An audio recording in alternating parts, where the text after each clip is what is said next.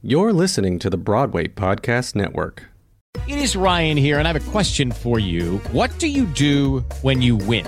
Like, are you a fist pumper, a woohooer, a hand clapper, a high fiver? I kind of like the high five, but if you want to hone in on those winning moves, check out Chumba Casino. At ChumbaCasino.com, choose from hundreds of social casino-style games for your chance to redeem serious cash prizes. There are new game releases weekly, plus free daily bonuses. So don't wait. Start having the most fun ever at ChumbaCasino.com. No purchase necessary. VGW Group. Void where prohibited by law. See terms and conditions. 18+. Lucky Land Casino, asking people, what's the weirdest place you've gotten lucky? Lucky? In line at the deli, I guess? Aha, in my dentist's office.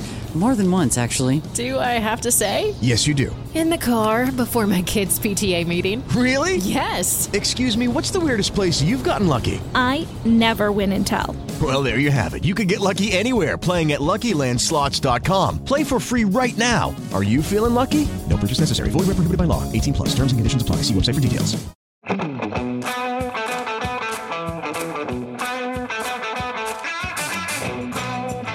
Hello and welcome to the Break a Bat podcast, where baseball meets Broadway, an attempt to show that my two favorite mediums don't have to live in such separate worlds and maybe even break some stigmas.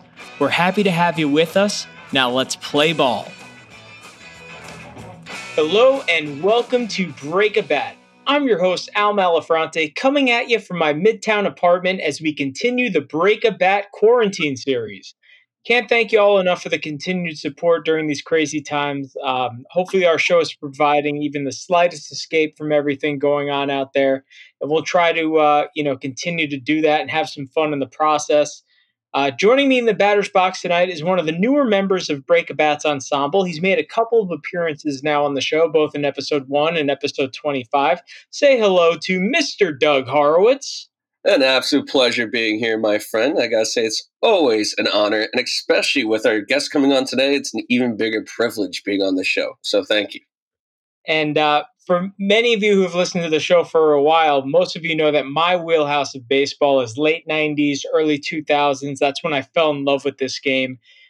So our very special guest tonight, who's very nice enough to call in, is a 14-year major leaguer, 4-time Gold Glove winner, 2-time Silver Slugger, and a 3-time All-Star. His family was actually the first to send 3 generations of players to the All-Star game. Baseball's that's like our grand stage. That's our royalty. All right, folks, yeah.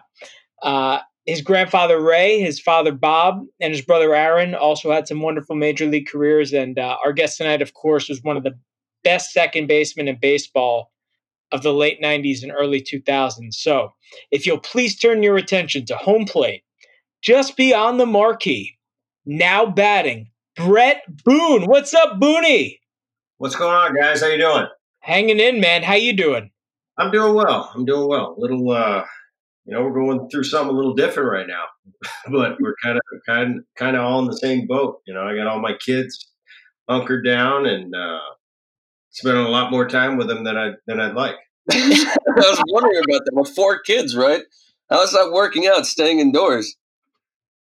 You know, at first they were, I got 2 that are 15. I got one that, got sent home from college. My daughter, she's 23, so she's not with us all the time. She's got her own place. But, at first it was a little different. They were, kind of, Dad, why can't I go play with my friends? It's stupid. It's, once we got past that initial, this is the way it is, and we're going to do what they're telling us to do. And, we want to try to get to the other side of this thing we're going through in our – once they got that, they've actually been pretty well behaved. Yeah, I mean, I'm hearing families are going through crazy stuff right now between this quarantine. It's like ripping families apart or bringing them together. So I'm glad to hear you're coming together during this. Yeah, it's been kind of a cool, for Dad, for us geeky old dads. They probably don't appreciate it as much as I do, but and my son is a junior in college, so he's home. Normally during this time of the year, we don't even get to see him, so I'm getting to spend some time with him, and we're making the best of it. We do what we got to do. Like I said, hopefully sooner than later, we get to the other side of this and get our country back up and running.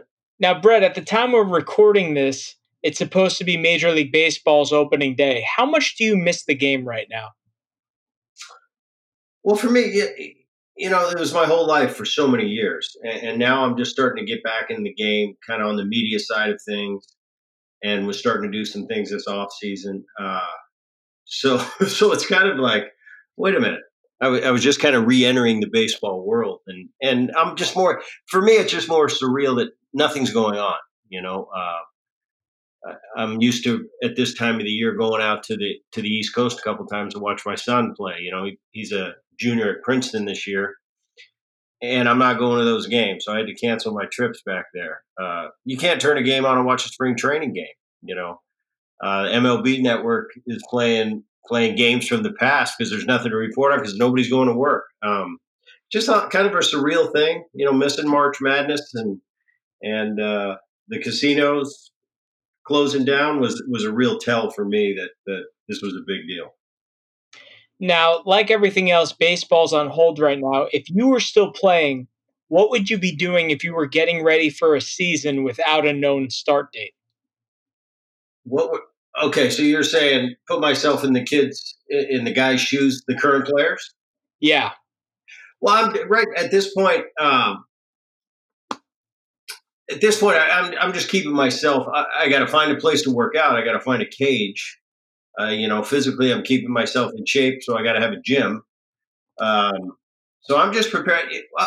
What's going to happen is when the sports decide, especially baseball, when they come to an agreement. Right now, they're sitting behind. They're doing negotiations with the union and with the Players Association as far as how many games it's going to be, when and if they come back.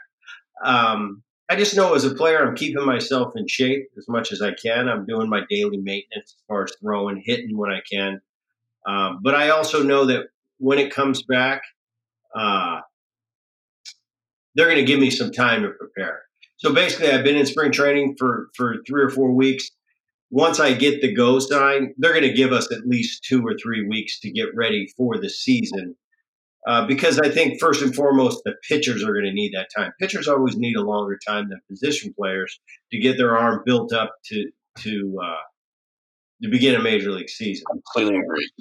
I know I'm definitely going to have 2 or 3 weeks, but me personally as a player, I'm going to train like I've got to play in a game tomorrow. So I'm going to be ready whenever they call me. So, Brett, I've got a question for you. Is this similar to the short striking year of 1994 and then 1995, which was delayed? Is that talking personal experience, or is this just even more unprecedented? Yeah, I remember the 94 strike pretty vividly. I was a rep for the Cincinnati Reds at the time, a union rep. So I was right there in the negotiations and in the back and forth. So I knew everything. I was pretty well versed on what was going on in our strike situation. But I knew the day that we walked out on strike, I knew what was happening. I knew first and foremost we weren't getting paid, and hopefully we were going to get a deal done so we get to the postseason. And that particular year for me, it was 94. Our Reds team was wire to wire in first place, so we were in a good position that year to go deep into the postseason. Never in our wildest dreams did we think the World Series was going to be canceled that year. But it was, and then we went into that off season, and I just remember, I think as a player, it was kind of a surreal place as a player. That had never happened to me for sure. That was only, my third year in the big leagues. So I just trained that off season like I was getting ready for spring training, and I remember finally when we got the call that the strike's over, go back to work, and I was definitely prepared, as I think were most players at that time. Well, as a former player rep, I'm very interested in what you think about. I know major leaguers get a pro-rated contract that's extremely lucrative, but what about these minor league players, and what do we do about playing time during this time off? The service time, you mean, Doug? Yes, service time. My apologies. Service time. Okay, that's the one thing in the strike that we negotiated for. We went on strike, and in the final negotiation, we got all our service time credited to us. I think the players in this situation, it's kind of an apples to oranges thing. The only thing that's the commonality is there's no baseball being played. Mm-hmm. But it wasn't a choice of either side. The owners want to have the players out there. The players want to be out there. This is something bigger than us, bigger than our sport. This is something as a nation we're shutting down. So nobody wants this. So I think what you're going to see negotiated out right now, they're sitting behind closed doors doing whatever they're doing. I think the players, and to this point, I still don't know exactly what's going on. Like I said, when we walked out on strike, I knew right then and there, I'm choosing to strike. I'm not getting a paycheck.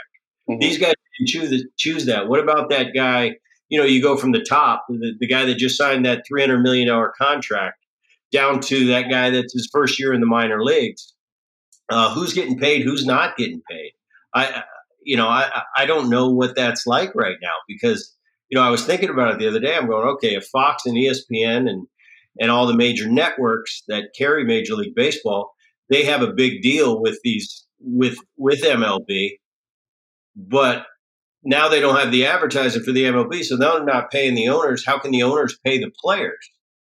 So to me, I don't know what's going to go on. I have no idea. Down to the minor leaguers who are in an even tougher situation. I saw today, I was just kind of scrolling through some of the news. I saw an Adam Wainwright donated $250,000 to some minor league guys to get them through this time. I thought that was pretty cool. Mm-hmm. I don't know. I think they'll find a way to do it, but it's definitely a lot of what ifs right now because I think it's just a situation that none of us have ever been in. Yeah, and Brett, you mentioned the revenue stream earlier. These major league stadiums hold 40 to 50,000 plus. We saw in 2014 the Orioles played a few games in an empty Camden Yards after the Baltimore riots. If we have to go a month or two with either empty stadiums or either only a few hundred people in the crowd, how do you think that would impact the guys on the field as far as trying to do their job? I think it's going to be a serious adjustment. I don't think it's an adjustment that can't be overcome. And some guys are going to be better than it than others. I've never been in that situation. It's one thing to play in a small park, like say in a college arena or a high school arena, and there's very few fans. It's another thing to be in a 50,000 seat stadium and have 100 people. It's just a different feeling. It's almost like when I'm out before the game taking early BP before the gates open. You got a few of the concession people, you've got some employees of the stadium kind of watching you, but it's a very much different atmosphere. But I'm not competing right there. I'm working on things. I'm used to that atmosphere. If I were to have to get it ready and ramp it up to game speed without any fans there, it's almost like you'd have to trick yourself into going, no, this really counts. This really counts. You got to get it up to that level. Wow, it's something surreal. It's something I never thought about. It would kind of be like the first time you take batting practice without a cage over you. To most people, they think, well, that's not a big deal. You hit, every night during the game, I hit without a cage, and it's no big deal. But for batting practice to hit without a cage, it is very different. I don't know if that's a fair comparison, but it's the one thing right now I'm trying to think of a parallel, and that's the only thing I could come up with. That's fair enough. Do you think it would, to have to go multiple months like this? We've heard whispers that 4th of July is a best case scenario opening day. I just wonder if they'd be able to make it, that long, having to go through a system like that that's just so different, especially for the guys on the field, because that's what's going to drive the performance. That's what's going to drive the results. Well, I think, it's one thing to talk about, okay, playing a game with nobody in the bleachers. It would almost be comparable to going on a backfield during spring training and hitting live off a pitcher that was coming off an injury. Now, could you get your adrenaline level up to that high competitive level? It would be weird. How does it feel with a runner on third, less than 2 outs? Whereas in a game with a crowd there, and it's kind of the atmosphere tells you that this is real and this is important. With nobody, I don't know. I don't know because I've never been in that situation. I think the players would learn to adjust, and after a week or 2 weeks or 3 weeks, you're able to just get that out of your brain and just go out and play and know that, yes, this counts and my at-bats do count. And these games do count, and the wins and losses do count. So it would be very different at first, but I think they'd adjust to it and they'd be fine within a week or two. Now, there's likely going to be a shortened season. In your mind, how many games would they have to play in order for the last team standing to be considered a true non-asterisk world champion? Well, I don't think there's a magic number to how many games. This is all just basically on how I feel. Whatever they come up with. I'm hearing a bunch of different things kicked around. They'd play, deep into November, even to the beginning of December. I don't see a reason they couldn't do that. At this stage, there'd be a lot of shuffling of the schedule and make sure, once you get it to October, to have all the games in Texas or California or Florida or in a retractable roof stadium. There would take a lot of scheduling changes, but I think it's doable. I don't know if there's a magic number for what is legitimate, what's not legitimate. I think as long as everybody agrees on it, everybody knows what the schedule is going into the season. I think whatever they decide on, if it's 100 games, 150 games, or 162 games, as long as everybody knows at the starting gate what the number is to get to that postseason and how you choose it, I think any number is fair. Hello, it is Ryan, and I was on a flight the other day playing one of my favorite social spin slot games on ChumbaCasino.com. I looked over at the person sitting next to me, and you know what they were doing? They were also playing Chumba Casino. Coincidence? I think not. Everybody's loving having fun with it. Chumba Casino is home to hundreds of casino-style games that you can play for free anytime, anywhere, even at 30,000 feet. So sign up now at ChumbaCasino.com to claim your free welcome bonus. That's ChumbaCasino.com and live the Chumba life. No purchase necessary. VGW. Void where prohibited by law. See terms and conditions. 18+. Step into the world of power, loyalty, and luck. I'm gonna make him an offer he can't refuse. With family, cannolis, and spins mean everything. Now, you wanna get mixed up in the family business. Introducing The Godfather at ChumbaCasino.com. Test your luck in the shadowy world of The Godfather slot. Someday, I will call upon you to do a service for me. Play The Godfather now at ChumbaCasino.com. Welcome to the family. No purchase necessary. VGW Group. Void where prohibited by law. 18+. Terms and conditions apply. Well, Brett, to bring up your previous point when you talk about pitchers and breaking down and having to ramp up for the spring training, it seems like they can't. They've been spouting about double headers, and I think, and also cutting off these off days. I think that poses a much higher risk for organizations and also their pitchers due to the stress that could be done upon their players. So I'm wondering if you think it'd be more effective to have fewer games, like when you had the shortened season in '95, or would it be better to do it that way where you have the off days or double headers? The bottom line is this: what's it always going to come down to? Money. Who's getting money, and who's getting paid, and who's not getting paid. Yeah. If the owners tell the players, "Hey, we're going to break down your salary based on how many games you play," you bet they're going to play as many games as they possibly can. If they say you're getting paid the same no matter how many games we play, whether it's 120 or 160, you're probably going to see more of a 120 game schedule. So I'm with you. I think I think more than ever, I watched the current game today, and I can't believe some of the injuries and some of the time that people miss for some injuries where I just look and I go, wow, when we played, I might miss a half a game or I might miss a game. These guys are out for 7 days. So I know these days how much more careful they are with the current player. And that could be from an economic standpoint, how much money the guys are making today. I completely understand if I'm an owner and I have that investment out there, well, I'm going to protect my investment as best I can. So I think the owners going into this, they're definitely going to have your concept in mind of, and first and foremost, I want my $30 million a year guy. I want to make sure that, by us having this quick makeshift schedule, I don't want to jeopardize his health for not only this year, but for the length of his contract, the length of my investment. So I think you're going to see owners especially very careful about protecting their players. So I don't think you have to worry about that.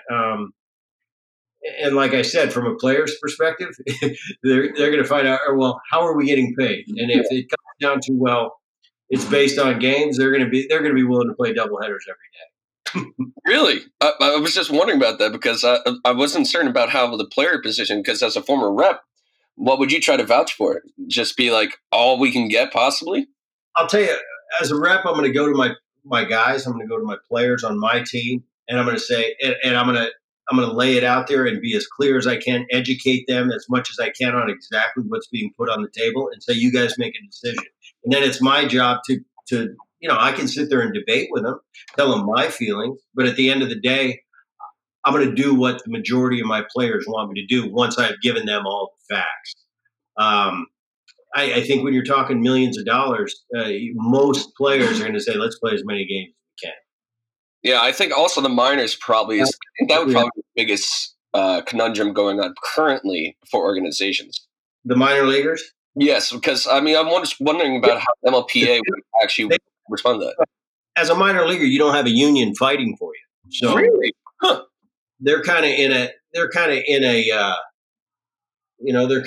on the back burner, always have been. When I was in the minor leagues, we were never a priority. We get where we can get there. But, I think, like I said, I saw that little blurb today. I don't have all the facts behind it, but I saw Wainwright was donating money. I think you're going to see there's some good guys out there, and Major League Baseball will find a way. I saw a couple clubs are taking care of their minor leaguers through this virus and are going to pay them. I think you're going to see some other clubs and other people step up and take care of the minor league guys. We were all minor leaguers at one point, and we know how tough it is getting through on, $1,000, $2,000 a month. When you're there, you don't really think about it, but we were all there at one point. So I think that'll be worked out in the end. Now, Brett, one guy who's obviously going to be under the microscope as far as how he handles it is Rob Manfred. And he had a pretty tumultuous offseason. Given everything that happened with the Houston Astros and the sign stealing scandal, how do you think he handled it? I think he handled it not very well. I think it didn't. I think when it went down, I think Tony Clark's the rep for the union, and Tony's a great guy. I played against Tony. And you played on an all-star team with him in 2001 as well. Yeah, Tony's a great guy. And Tony's job and the union's job is to take care of the player at all costs. And I think Tony went in there with good intentions. His job is to protect the players. He got immunity for his players. Players talked about whatever the scandal was behind the scenes. Still, to this day, I see all the arguments about what should happen to Houston, what shouldn't happen to the players, what went on, what didn't go on. I don't have any facts. I hear all these rumors and all these conspiracy theories, but until I have all the facts, I'm going to be the last guy to throw stones and start saying what should and could happen to these players. I need to know what exactly happened, and the only people that know that are Rob Manfred and the people that investigated this whole thing. That being said, I think Manfred did a very bad job PR-wise, but I think who did a worse job were the Astros players when they came out and did that kind of apology. It really wasn't an apology. It's like, come on, man. I'm pretty easy on you because I'm a former player. I know what it's like there. I know the intricacies of the game. I know how it is. You got to at least show a little remorse when I'm watching on TV. When I'm watching you thinking, I want to forgive you a little bit, just show me a little remorse, and I see absolutely none, and you reading from a script. Very disappointed how the Astros players came out and portrayed it. But then again, it doesn't matter. I'm an ex-player. They did what they did, but they're going to feel some of the consequences once we get back playing from the fans. I was going to say, will you feel some, do you think the current players will give them a little chin music or at least give them a little razzing? Because I hope that after this whole entire pandemic goes down, that we still remember that the Astros collectively did this. And Manfred barely did any punishment whatsoever. So I'm wondering if the players union, where they're fitting in all of this, if they're trying to help the players out or if they're pissed off at Manfred. You mean the players? Yes. Well, once again, we got to get facts. Yeah. With the facts. What happened? What truly happened? I can tell you this. As an ex-player, the only people that truly know what's going on in the game are actually current players.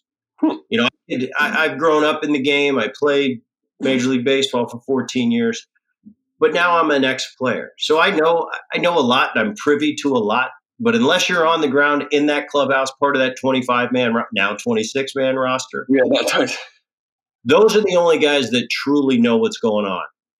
So I don't know what's going on. I've been through, I've stolen signs, I've relayed signs. We always did it with the human element. We never used a camera, but I love that. It's 2020. It's not 2004. We had flip phones then.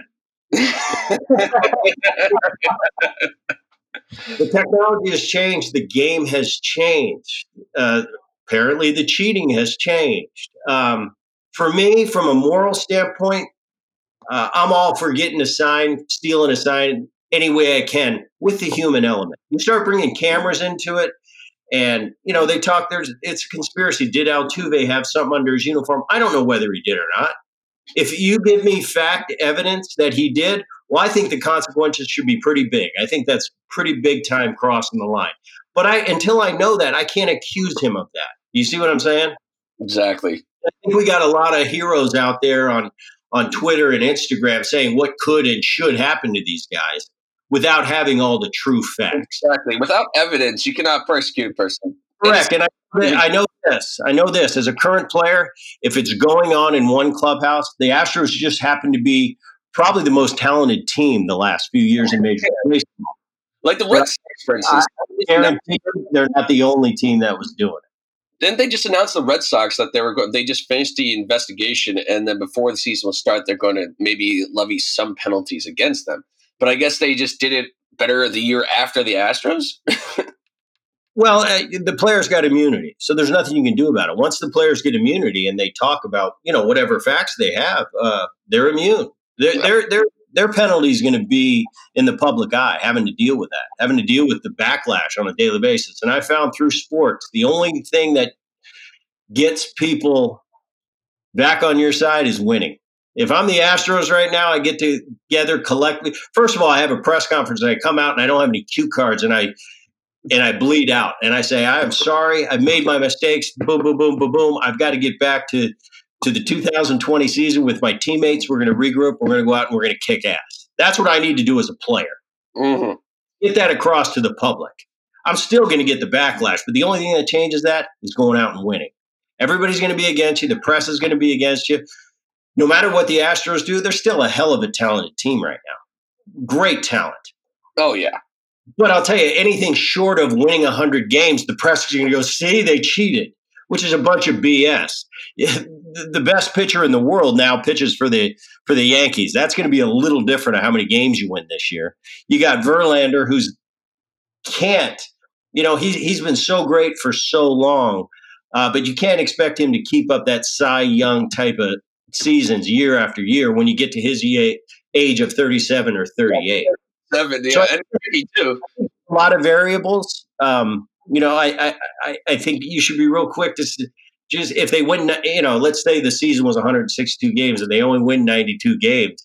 It's not because of the cheating. It's because maybe it has something to do with Cole not being there anymore. So there's a lot of variables. The only thing I can say as a player is the only thing that changes this is going out and winning and saying, okay, here, with the cheating, it's I don't know. I've gone round and round about this.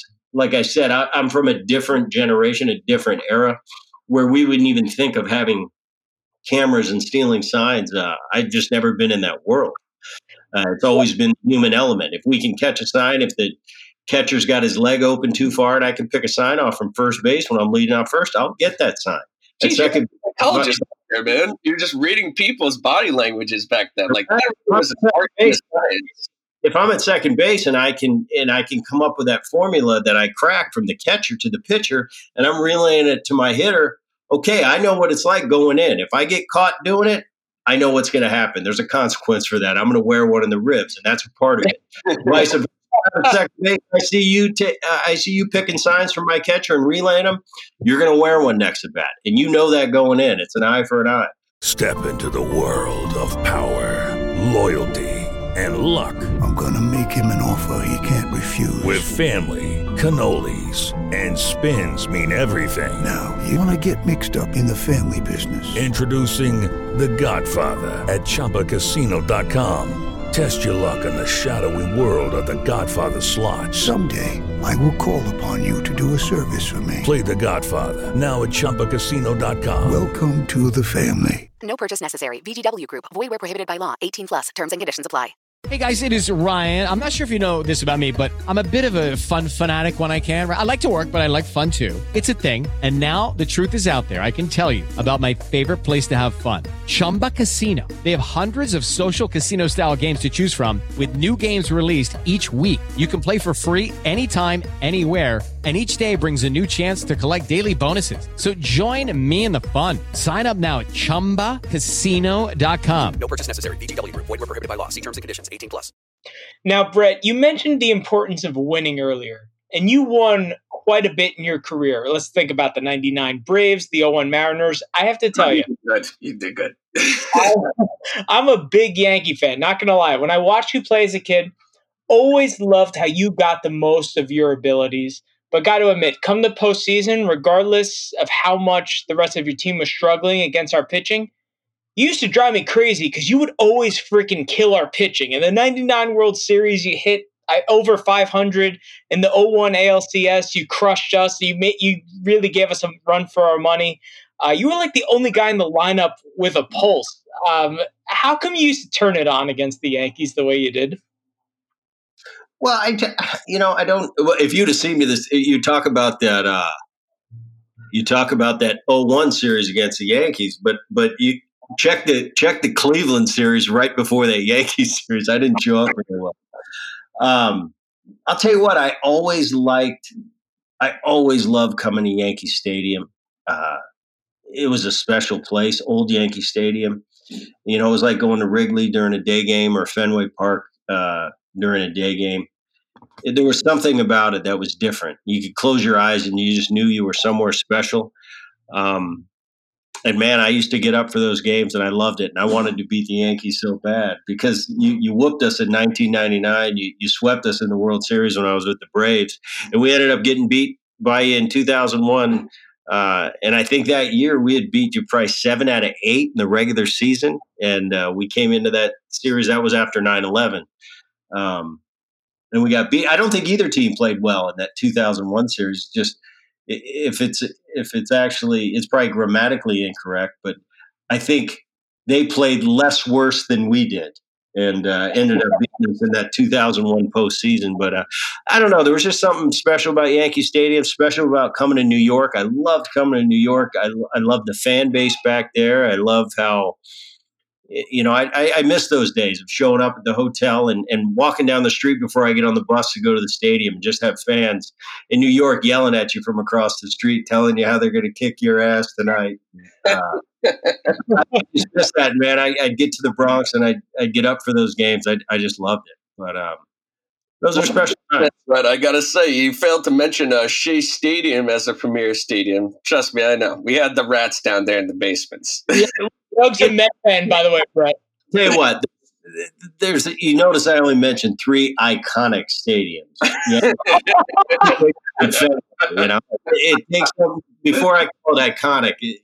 You got to do something to be iconic, and those 3 stadiums definitely earned that. Shea is definitely at the bottom of that list. Now, Brett, before you went on to face the Yankees in the 99 World Series, you had to get through New York's other team, the Mets. Take us through Shea Stadium, 99 NLCS, New York versus Atlanta, or as some might remember it, New York versus John Rocker. Oh, we remember that. Oh, okay. Yeah, I do remember. Okay. I remember that Braves team, 99. We were a great team. And I remember in that postseason, I remember Johnny had a great year. And I'll tell you what, he had the Mets number. And as it's almost like it took on a life of its own. as they goaded him a little bit, the New York media, kind of goaded him into saying some things, and he said some things, and the next thing you know, he's a rock star and he's shooting from the hip. And I remember having a talk with him and saying, Johnny, listen, you think we got enough pressure on us already without having the sideshow? Just keep going out there and keep putting up saves, because he really did. He had an unbelievable year, and they had no chance. Johnny would come into the game and boom, 1, 2, 3. When you play in a team, you play with a lot of different personalities, and it's not my job to tell he's a grown man. He can behave how he wants. But I'll say this, and I always stayed on the side of caution, was there's going to come a time and a place where you're going to have a reckoning. So as long as you keep, you want to do certain things, you better keep getting them out, or eventually that tide's going to turn. And this game can be pretty humbling. That was great. As a Mets fan, that was wonderful. I'll tell you what, he had your number that year, though. Oh, dude, he rocked, the Rocker rocked the Mets, no matter what he did. I feel like there was an extra edge to him whenever he came to Shea Stadium. He's like, yep, I'm going to kill all of you with this fastball. You're done. Yep. Pretty good. Now, Brett, talking about your time in New York, let's say Yankees host Seattle, 1:00 Saturday day game. Game's over at 4:30. Were you catching any Broadway shows at 8:00 later that night? Never went to a Broadway show once when I was there. Anytime that, it's very rare. I mean, because you only usually, beginning of my career, that was right before interleague play started. Then interleague play started, and maybe you'd play in New York, depending on which league you were in. Maybe you'd play, maybe if you were in the National League, maybe you'd play the Yankees that year, maybe you wouldn't. But it was very rare that we had an evening off in New York. But it usually seems if I had an evening, for years I was saying I was going to go watch the taping of Saturday Night Live, never did it. Never went to a Broadway play there during the baseball season. It seemed like when I had time off and an evening off in New York, it usually was going out and getting a nice steak or a nice dinner somewhere. So no Broadway plays, no Saturday Night Live. I still haven't been to the Saturday Night Live tape. Well, is there any wild stories possibly from your visits in New York? I'm sure there are plenty that I won't tell you. It's because you're quarantine, or we had some fun in New York. There's your story. Who was your rowdiest teammate? Can you tell us that? Who was my what? Wildest. Your rowdiest teammate. Oh, I don't know. I'd have to stick to my single teammates, right?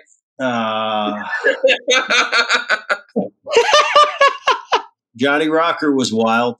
He was a good teammate. I like Johnny. He was great for us. He was a little out there.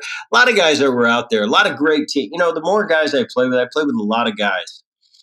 And to this day, if I get asked a question, it's like, I can count on one hand the guys that really kind of I didn't care for at all. The rest of them I get along with. And we'd go out for 3 hours a night and we go to war together. And after that, you have the choice to, when you leave the ballpark, you choose your own friends. But for the most part, the guys I played with were great guys. For the most part, there's a handful. They'll go unmentioned, but there weren't too many of them that I really didn't care for at all. Now, Brett, we mentioned earlier that your brother Aaron is currently the manager for the Yankees. We talked about your affinity for the old Yankee Stadium. What do you think of the new stadium? New stadium, it's okay. It's okay. I agree. It's okay. I never got to play in the new stadium. I remember a couple years ago when Aaron first got the job, and I was in town visiting. And I walked into the old stadium or the new stadium for the first time. And I saw a couple guys that, still work behind the scenes and down by the clubhouses. And, it was good to see them. I hadn't seen them in probably 10 years. And I asked every one of them, what do you think of the new stadium? You like the new? You go, oh, no, we like that old stadium much better. So That's kind of the theme back there. All the New York guys, they like that old stadium. They know that magic that I was talking about that made it iconic. They were there for that, and they know. And anybody that was a part of those teams and got to watch those Yankee teams of the '90s and the 2000s, and did it at old Yankee Stadium, they know what I'm talking about. The new stadium is beautiful. It's nice. It's state of the art. I think it would kind of be if you knocked down Fenway Park and built a brand new state of the art stadium. I think the old school guys that grew up in Boston, watching all the great Boston teams, I think they'd probably be, a little bit biased towards the old park. So it's all up to, this new generation, these young kids growing up, the kids that are my kids' age now, they probably don't know the difference. There's probably my grandpa's generation want to talk about polo grounds, and it's all relative. Now, Brett, you may or may not be aware, but the man closing games right now for your brother is the face of the baseball and Broadway fan base here in NYC. Do you have any idea of who that might be? I don't. Aroldis Chapman is a phenomenon both in the Yankee fan base, but very much in the Broadway fan base as well. Really? Well, that's interesting. I don't know Chapman. You never met him? I've never met him. No. They like that he is theatrical and eccentric. That's the two things that they often point to. And he's very much become, like I said, kind of like an unofficial mascot for the baseball and Broadway crossover community. Especially, they love that he throws 105 miles an hour. That's one thing that they often point out. That's probably kitty on the radar. Yeah, they're pushing the limit there. I guarantee ain't no 105. That's not possible. I'll tell you, nowadays it's whatever. It's whatever it needs to be. I'll tell you, it's pretty hard. I watch it. I can tell gets to that point of, he throws pretty hard, or no, that's really hard. He's at that, no, that's really hard level. But Brett, I was going to wonder, which current player, are you close to any current players, or is there any that have asked your advice? Or is there any that you could see yourself in? Well, a few years ago, I worked for the Oakland A's in the minor league system, and I was just a special assistant to, my title was special assistant to Billy Beane. So basically, I'd go out and work with minor league guys. I actually really enjoyed doing that. I'd probably work 8 or 9 days a month. I'd go to A-ball for 3 or 4 games. Then later in the month, I'd go to the AA affiliate of ours. That was at the time was in Midland. And I'd work with the prospects. And I actually really enjoyed doing that. As far as current players, no, I don't have any friends that are current players. The last of, when CC retired, he was about the last guy that was a friend of mine that was still playing. All these other guys are young. I guess Zimmerman for the Nationals. Yeah, Ryan Zimmerman. Ryan Zimmerman, yeah, he's about the last of the guys that I played with that are still playing. So it's kind of dating me now. I'm feeling a little old. You still got it, buddy. You can play for the Mets right now, and you still crush it. I'll tell you, I could play about 6 innings, and I need 2 or 3 days off. What if they had you as a DH? Maybe you can make it 7 innings if you're DHing 3 at bats. Yeah, but I'd be exposed. Give me a soft toss and lefty, I got a chance. Okay, we got it. Brett, you are the man. And listen, you accomplished a ton in your major league career. We do one segment to wrap every show, a little thing that we call Fastball Derby. I want you to picture this. You're in the batter's box. It's the 9th inning, 2 outs. Your team's down a run. And all the pressure in the world's on you. You got to get that winning run home. And, where's the winning run? The winning run, well, let's say that you're down a run, so the winning run's at second. So maybe you might need a blooper to right field, to get. Need a base hit. Sack fly ain't going to do it. He's on second. All right. Luis Gonzalez, basically, against the Yankees, right? I'll take that every time in that situation. Let's just say Chapman's on the mound throwing 105. We're going to ask you a question. You got to think fast. You say the first thing that comes to your head. How does that sound? Got it. All right. I'll start, Dougie. Favorite place to eat in New York City? Spark Steakhouse. Nice. All right. I've got to ask you, 2-part question. Better prankster, you or Aaron, and who's better at basketball? Me and Aaron. Mm-hmm. Yeah, that's your answer. I'm a better prankster. Aaron's better at basketball. Huh. I knew you were funny. Aaron's funny. Aaron's more of an entertainer. Aaron can do, he can do imitations. He's very good. What's a imitation, you think? Huh? What's his best imitation, do you think? You could say to him, hey, get into your Pete Rose stance. He can mimic Pete to a T. No, Aaron, really? Really good at that, yes. Really good. He'll give you his best Harry Callis from the old Philly days. Aaron's really good at that. He's really good. And he's a better hoopster than me. Really? I thought you'd be better, man. Oh, it's okay. Don't worry. We'll join you. We'll see who wins. All right. Your 3 desert island albums. It's got to be something by Fleetwood Mac.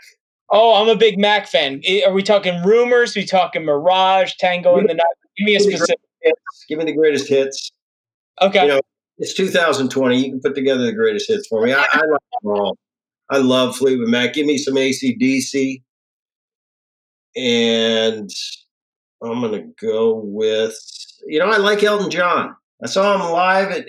I didn't like the show that much, but I love his music. Those are my 3. The guy can play. He can. He's doing a show, I think, today or tomorrow for a charity event for the coronavirus. Really? Yeah, he invited the Backstreet Boys. Interesting choice. I was hoping he would have invited Billy Joel, being a New Yorker. But that would be great. Never saw Billy. Love to see him.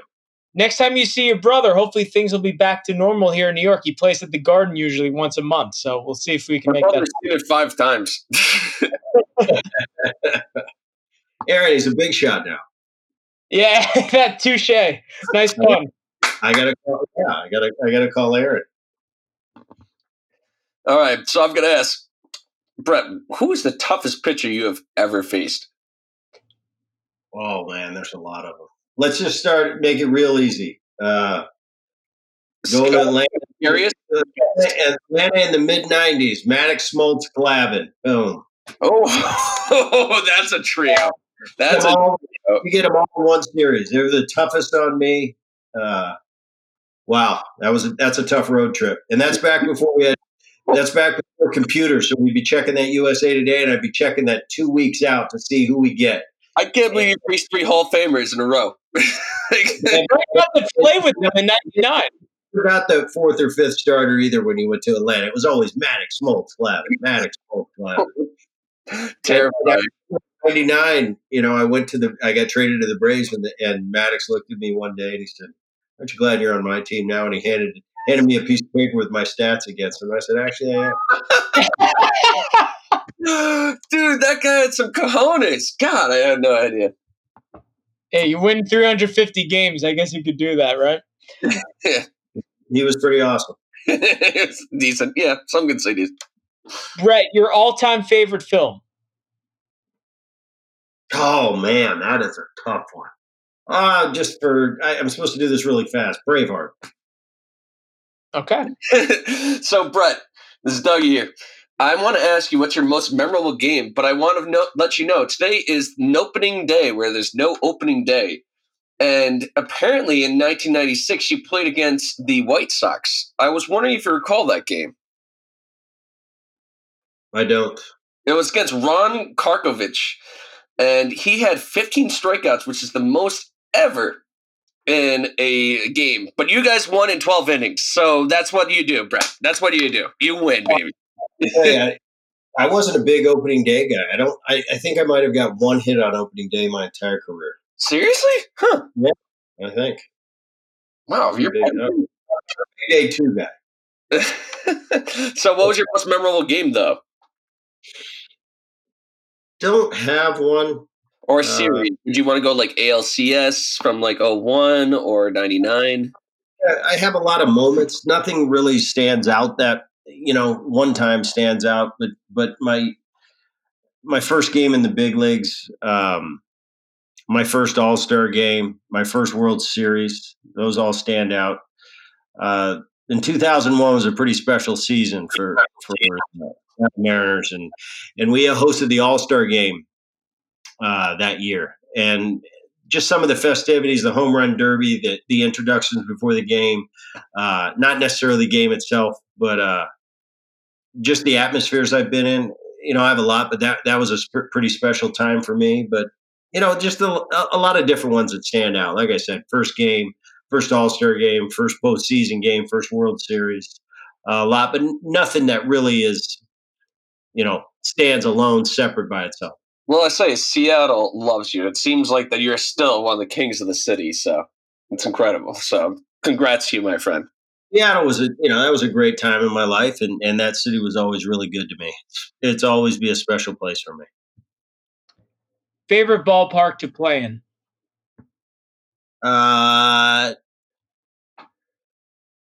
Anaheim Stadium. It's my favorite. Yankee Stadium's a close second, but I got to go with Anaheim. Why? Don't know. Got a lot. We're gonna look this up after the interview. Brett probably hit like 370 there or something. And you know what? Look it up. I've had all these home runs there. It's like I was just a stud. It's great. A-Rod used to crush it in Anaheim Stadium too. I bet if we asked A-Rod that, he would say the same place. Well, I'll tell you, if you talk to current or ex players, usually our favorite stadiums are based on our performance, not on how nice the stadium is. It's how many hits did we get there. Like Chipper Jones, he named his child Shea after Shea Stadium. Shea was a tough place for me. I didn't hit well there. Really? Huh. I had a rough time at Shea. How did Chipper do it? Was he just a natural player that could stroke it? Chipper Jones? Yeah. Oh, Chipper, one of the best players I played with. One of the best. According to you, you must have been happy. One of the best. Man, he was really good.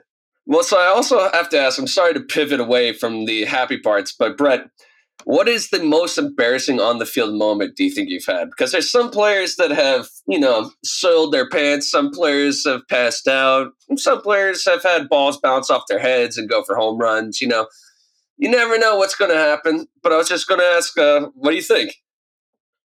I don't really remember having an embarrassing where I was embarrassed. Striking out 3 times. I struck out 4 times in a game one time, and it was in Houston. And it was probably less embarrassing than I was one of the few people that knew I struck out 4 times. But I don't remember an actual on-field hijinks embarrassing moment. Good. No, I'm glad. I'm glad you said the 4 strikeouts. That's a professional. Yeah. All right, Brett, here's the last one. We use it to wrap every show. What's the best piece of advice anyone ever gave you? Piece of advice.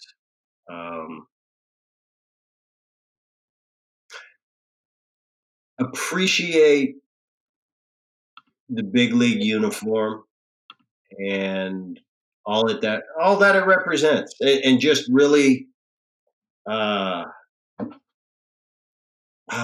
forget how it was put, but appreciate the uniform, and it's an honor, it's a privilege, and it's an honor to be able to wear it. I think as big league players, it's what we do. We don't mean to, but I think we take it for granted. And next thing you know, you look up and your career's over. And stop and smell the roses. Enjoy, respect it, but enjoy it. Pretty awesome. Be like life now, my friend. Thank you. Yeah. Wow. Beautiful. I gotta say, thank you so much, Brett.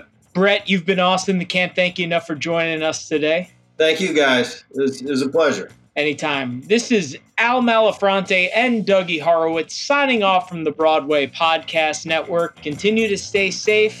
We will get through this, and we'll see you next time.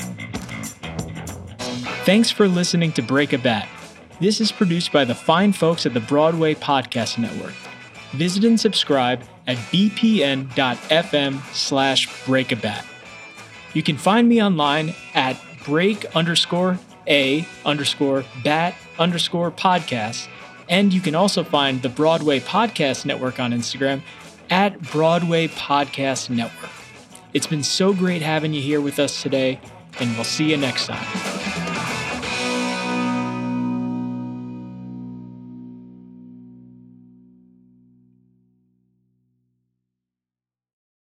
Hey, it's Leslie Odom Jr. here on the Broadway Podcast Network to tell you about the Rise Theater Directory, a program of Maestro Music. Rise is a national online resource designed to connect and empower backstage and administrative and creative theater professionals from underrepresented backgrounds. If you work or aspire to work in the theater community, this can help you find your next project. And if you hire theater professionals, search the Rise Theater Directory to find your next team. Create your profile now and get more information by visiting risetheater.org. That's theater with an RERISETHEATRE.org, because only together we rise. It is Ryan here, and I have a question for you. What do you do when you win? Like, are you a fist pumper, a woohooer, a hand clapper, a high fiver? I kind of like the high five, but if you want to hone in on those winning moves, check out Chumba Casino. At ChumbaCasino.com, choose from hundreds of social casino-style games for your chance to redeem serious cash prizes. There are new game releases weekly, plus free daily bonuses. So don't wait. Start having the most fun ever at ChumbaCasino.com. No purchase necessary. VGW Group. Void where prohibited by law. See terms and conditions. 18+.